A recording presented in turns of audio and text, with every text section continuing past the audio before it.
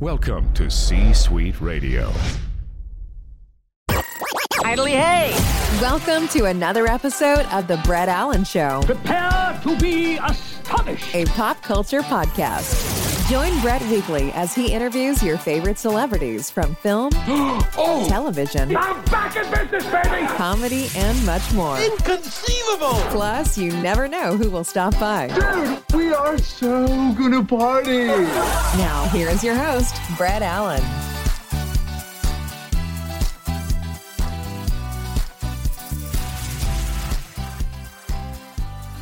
Happy Thursday, everybody, and welcome into another episode of The Brett Allen Show, a pop culture podcast.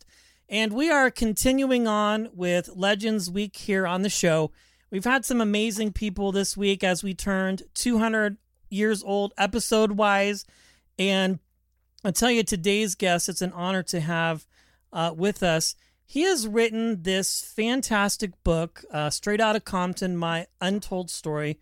We're talking to DJ Yella of the legendary international group N.WA, and he has written this fantastic book talking about his journey and telling his story about just his life and career.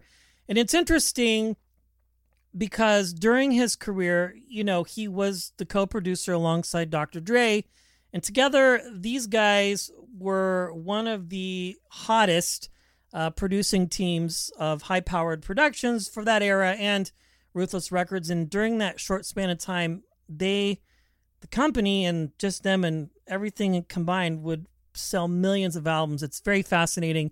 DJ Yella, welcome to the show. It's great to have you. Thank you. Thank you for having me. It's an honor to have me. And you read the book. That's the good thing.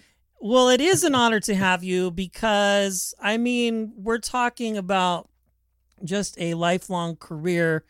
And I think a lot of people are familiar. I'm 47, so I remember the middle school days, passing your cassette tapes through the school bus.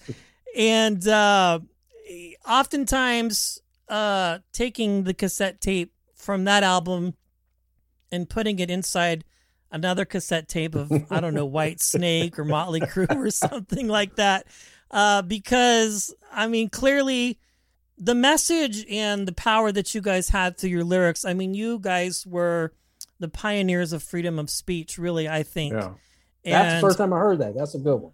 That's a good one. Well, it's very true because, I mean, we talk about freedom of speech and the way that you and the guys sort of decided to take on the culture and to approach things was, I think, really pioneering because there were other groups around at the time you guys were.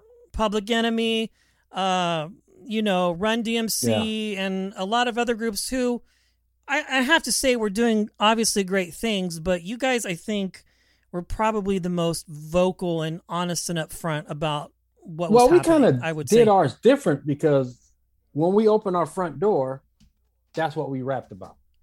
What's going on in the streets, not Disneyland, not New York, not, places we never been. And the thing about it, when we open our front door, that ghetto is all around the world. So people can understand. Yeah, I think it was a way for people, obviously, who, like myself, who were extremely far removed from the culture of the time, but were self-aware, obviously, whether it was parents or kids' parents that were talking about your music and what you guys were up to. Was fascinating. And of course, there was the movie that came out a few years ago, which was a biopic, which kind of presented a story of how things went for you guys. But I like the book because we get an honest and upfront approach. And you say this yourself in the book. It's essentially a story from rags to riches, back to rags, to a new life. And that is really why, and that's the positive spin on this, because you could have written a book where this is my side of the story, this is what happened, this, that, and the other, but instead you've chosen to not do that and really just talk about your life, which we didn't get a lot of in the film. So let's talk about this book, and really, obviously there's a big message here that you want people to get, but Was it a challenge for you to finally kind of decide, okay, I'm going to write this book and just talk about my story? I mean, what was the genesis of the idea when you decided that you wanted to tackle this topic? Well, the funny thing is, I'd never read a book before. School, I did my 12 years. Who reads a book in school? Not in them days. You go get the answers out and you're done. But I'd never opened a novel, any kind of book before. Never. Magazines, article, but never a book. And it's crazy. God gave it to me during the whole pandemic. It took me a year and a half, and he gave it to me. And the thing about it, such details of stuff that half of the guys don't remember even happened. I mean, I got details from 4 or 5 years old all the way to 2020, and it just came to me, and I wrote the book. And I didn't write the book as to make me or I the topic. It was we. We did this. This is how we did this. This is what happened. Stuff like that. Our mistakes. No lawyers. Didn't know about publishing, right? And all this stuff is it's got a lot in there. Telling my story, but it's also teaching new artists about things, and it just got so much in there. You read it. You know what's in there. Yeah, you share a lot of personal stories about your family growing up. In the beginning of the book, I don't know, I found it amusing. Mm-hmm. You're talking about this, that, and the other, and you're like, by the way, parents, don't bathe with your children. Yeah. I never understood that. It was nothing funny going on, but I never understood, but people do that. I'm like, you should do that. No, well, especially I co-parent and information. He's 7, so information travels back and forth. Yeah. So if something like that were to happen, or just any kind of bizarre thing where a child might say something, mom's like, hey, I'm just kind of clarifying this piece of information because it's kind of weird. Yeah. But I mean, you're just very transparent. And again, it's not about, well, I'm telling my story. Yeah. It's like, this is what we did together. And chronologically, you go through year after year pretty much of when you released this record and what was going on and sort of what was going on in your life. So you wrote the book during the pandemic and now it's available for people to buy. I'm very curious, what has the response been? Have the other guys read it? Have they reached out to you, or are you just kind of put it out there and you've been getting, I'm sure, a lot of positive feedback because I've been watching a lot of interviews. I mean, it's amazing. Everybody that comment on my Facebook or Instagram or it got 5 stars on Amazon, everybody liked the story. They get different parts, different things from it. But I wrote the book. I didn't, I don't think none of them have read the book. Now, I just sent Dre a book about a week ago or so, but I didn't write it to say, this is my story. This is just the story that I have. This is what I lived. I didn't pick my journey, but I went down at my journey. And it just amazing that I wrote it. I never wrote a book in 93,800 words. I was like, that's a lot of writing. Especially when you are working with a publisher and they come back to you and say, and people might not know that, but like publishers are like, hey, can you change this? But are you sure you want? I've self-published it, so I didn't have to answer to anybody. I just had this girl that's a English major. I just told it over the phone and she just typed it, and then she corrected it, spell check, all this stuff, make sure it's in form because she does books and stuff, but. It's all me writing it. It's all me. And God what gave me the influence to write it. I mean, how can I remember detail? I mean, I'm very details. Yeah, I mean, you guys lived quite the life, really.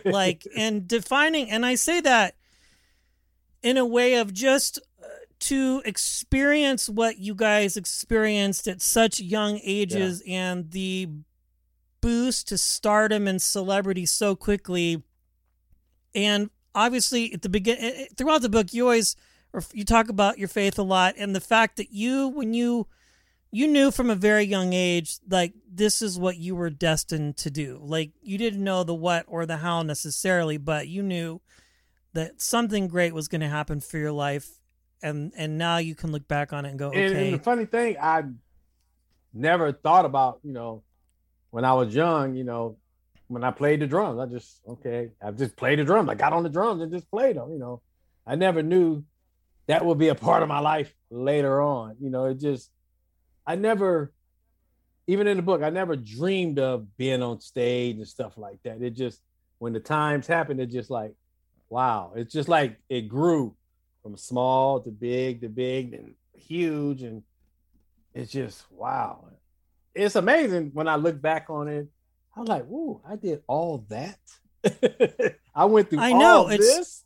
It really is. And when I say an honor, I don't just say that because to talk to you is a piece of, I feel, again, we mentioned pioneers of free speech, but really just a piece of Americana, honestly, because like there were groups at the time when you were out and about, and I'm sure you probably would cross paths from time to time, but what you guys were doing and saying was definitely not what people had been used to. Again, I refer back to the movie because really, I think that's what most of us have as a chronological reference to your life and kind of how, and I know there's artistic license with some things, kind of like this happened and that happened, but really, you guys just exploded onto the scene. I'm interested to find out, because you get connected with the guys and you kind of start doing your thing, and you talk about it in the book, and I want people to read the book, so we're going to link it in our show notes so people can buy it. But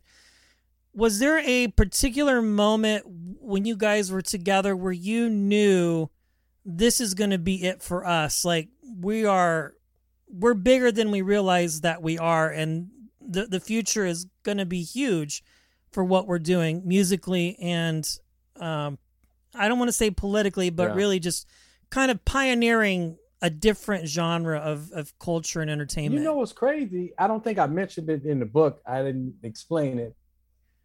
When we did music, we just did it to make a few bucks. We ain't talking about major money. We just talking about a few bucks, locally. That's all we thought it was going to be. We never thought, oh yeah, we're going to have gold records. We're going to have platinums and triples and this Hall of Fame movie. If we would have thought that, we wouldn't be talking here today. But we just went in and just did our music. We said the lyrics that we open our front door and see, and we just did it. And we did it as, this is what we like to do. This is the way we did it. If people like it, great. If people don't like it, great. But people can relate, and it's just amazing. It just, as I think of, I don't think about it too much. It's like, wow, we did a lot, but we never thought in the beginning, oh yeah, we're going to be big. We're going to be there. No, never. That was never on our mind. Yeah. I don't know like how it possibly could be necessarily, because what you were doing, I think, was so different, and you guys were just friends hanging out. And I can imagine, and I'm surmising, and please correct me, but it probably wasn't until you started getting some national attention and some radio play and the press. There was no social media. Oh, yeah. Can you imagine at the time if there was an Instagram or a Twitter or a Facebook? My God. You guys, I mean, who knows? It's like the Beatles, really. Like the reach would have been quadruple what it was, but it was still pretty big. The reach is there around the world now. I just did an interview an hour ago from South Africa. I'm like, wow, really? It's amazing how we touched a lot, but we really didn't touch a lot until the movie. So the movie was just, social media just there, just instantly everywhere. Yeah, and I think that film, I've watched it a few times, and I find it just very interesting to see how you guys, how it's presented. You wrote some of your classic songs, that people know and are super familiar with, but then there's all the other deep cuts and all the other music, that you guys did that is still amazing, because it's all lyrically, again, just fantastic. In the book, I think it's chapter 8, you talk about your last year together with Eazy-E, which we all know the story. Yeah.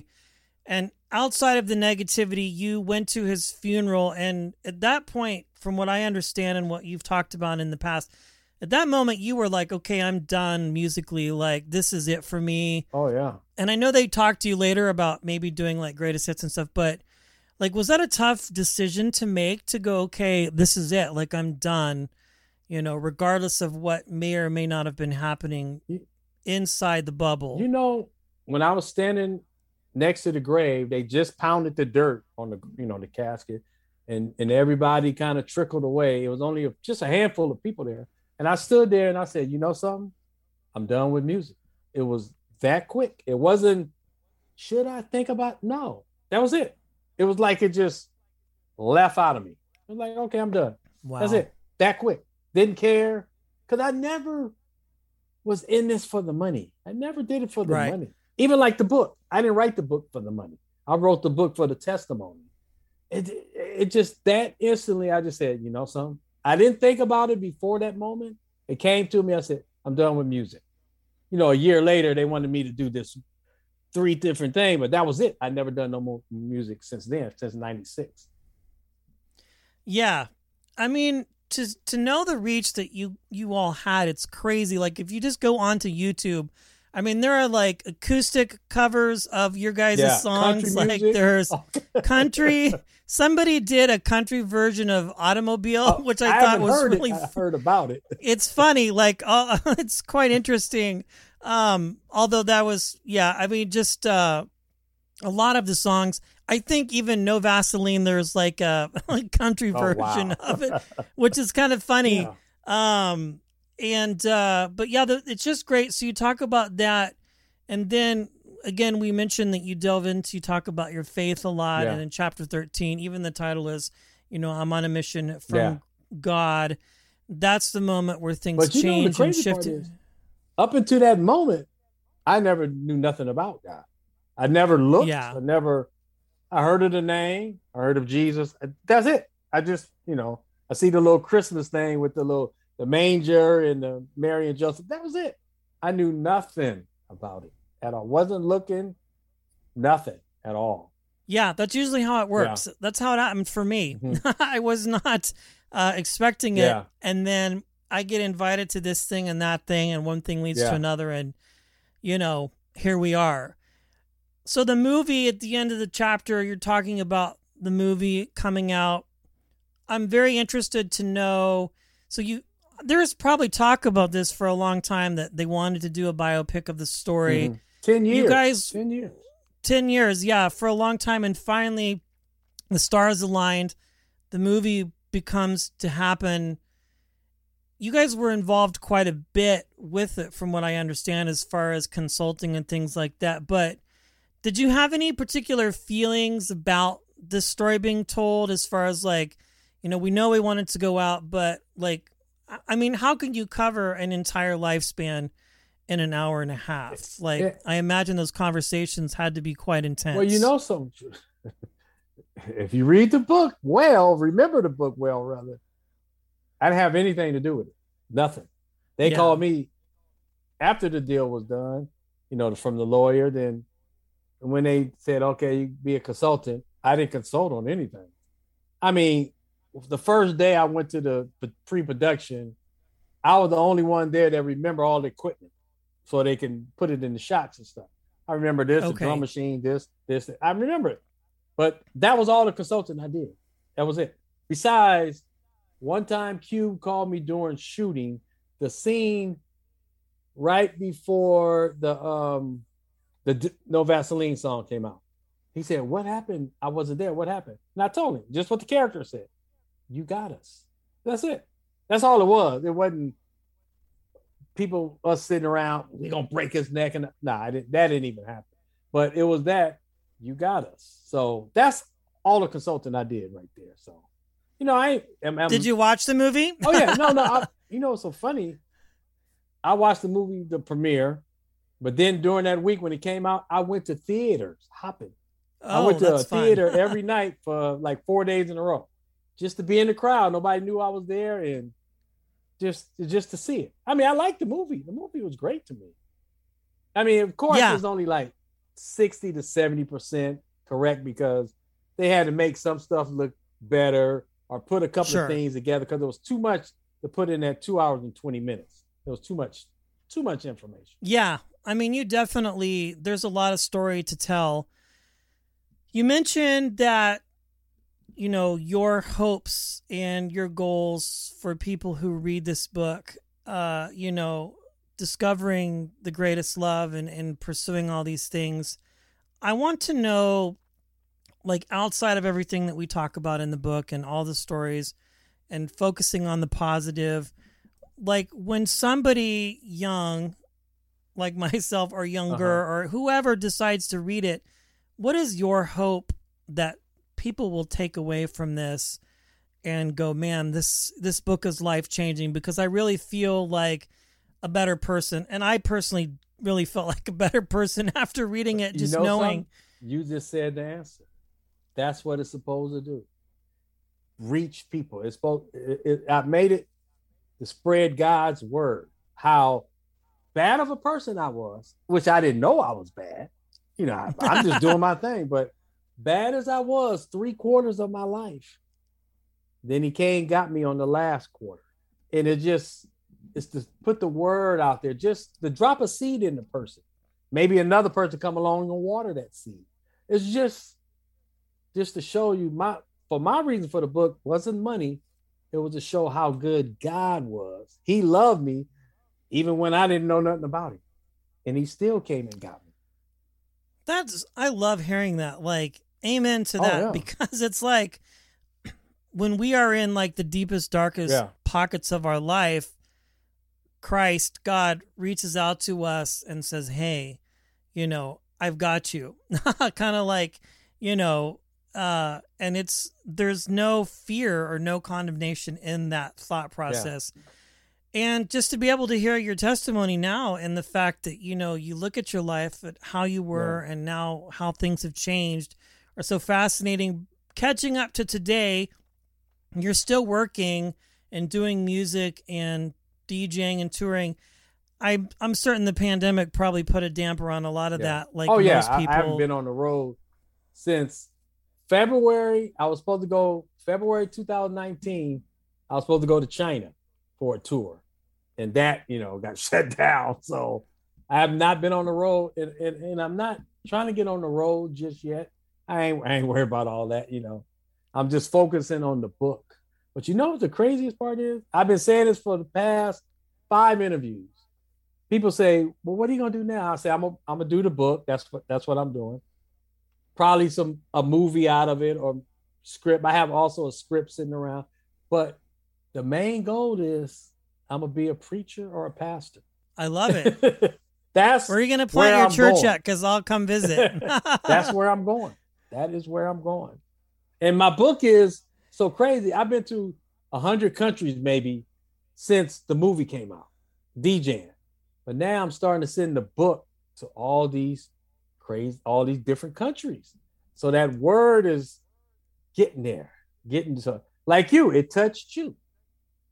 It really did. Yeah. A lot of people say stuff just like you said. It just like, wow, because it shows that even bad as we are, that we ain't thinking about God, we don't want no God. He's still sitting there. He loves us. He's still waiting on us. And it's a chance. As long as you breathing, you got a chance to repent. As long as you breathe. Because once you take that last breath, that's it. You don't get no more chances. The Bible says, how the tree stands, and when it falls, that's what it's going to be. So you want to be on that right road. Amen to that. I don't know what else to say other than, I imagine the worship's going to be sick, whatever church that you're involved in. I'm a deacon in the church. Me, a deacon. That is, I've never, matter of fact, me and my oldest brother is one. My oldest brother was on drugs for 30 years. Wow. I mean, and he quit off drugs in one night. That's it. Unbelievable. That's a testimony right there. He cried out to God and said, either this because he had to stay in a homeless shelter. Nobody in our family been in a homeless shelter. Wow. And he said, that is either this is going to make me or break me. And he ain't looked back. And that's been about 6 years. He been in the church, everything. Super fascinating. This book is straight out of Compton, my untold story. We got a picture of it here for the video clips later. It is available on Amazon, self-published. This is a must-read book for anybody who just, I don't even say just needs encouragement, but just needs a change and a life perspective. I'm excited. It would be great to see this as a film or whatever winds up happening next. And I appreciate your time and honesty. DJ Yella, thanks for joining us today on the show. Thank you. And it was an honor. You know, it's an honor. And we got to talk about the greatest love of all. That brings today's show to a close. Goodly do. Thanks for stopping by. If you enjoyed the episode, feel free to share it with a friend and subscribe. It's absolutely free. The views and opinions of the guests do not necessarily reflect those of the host. Autobots, roll out. Go home.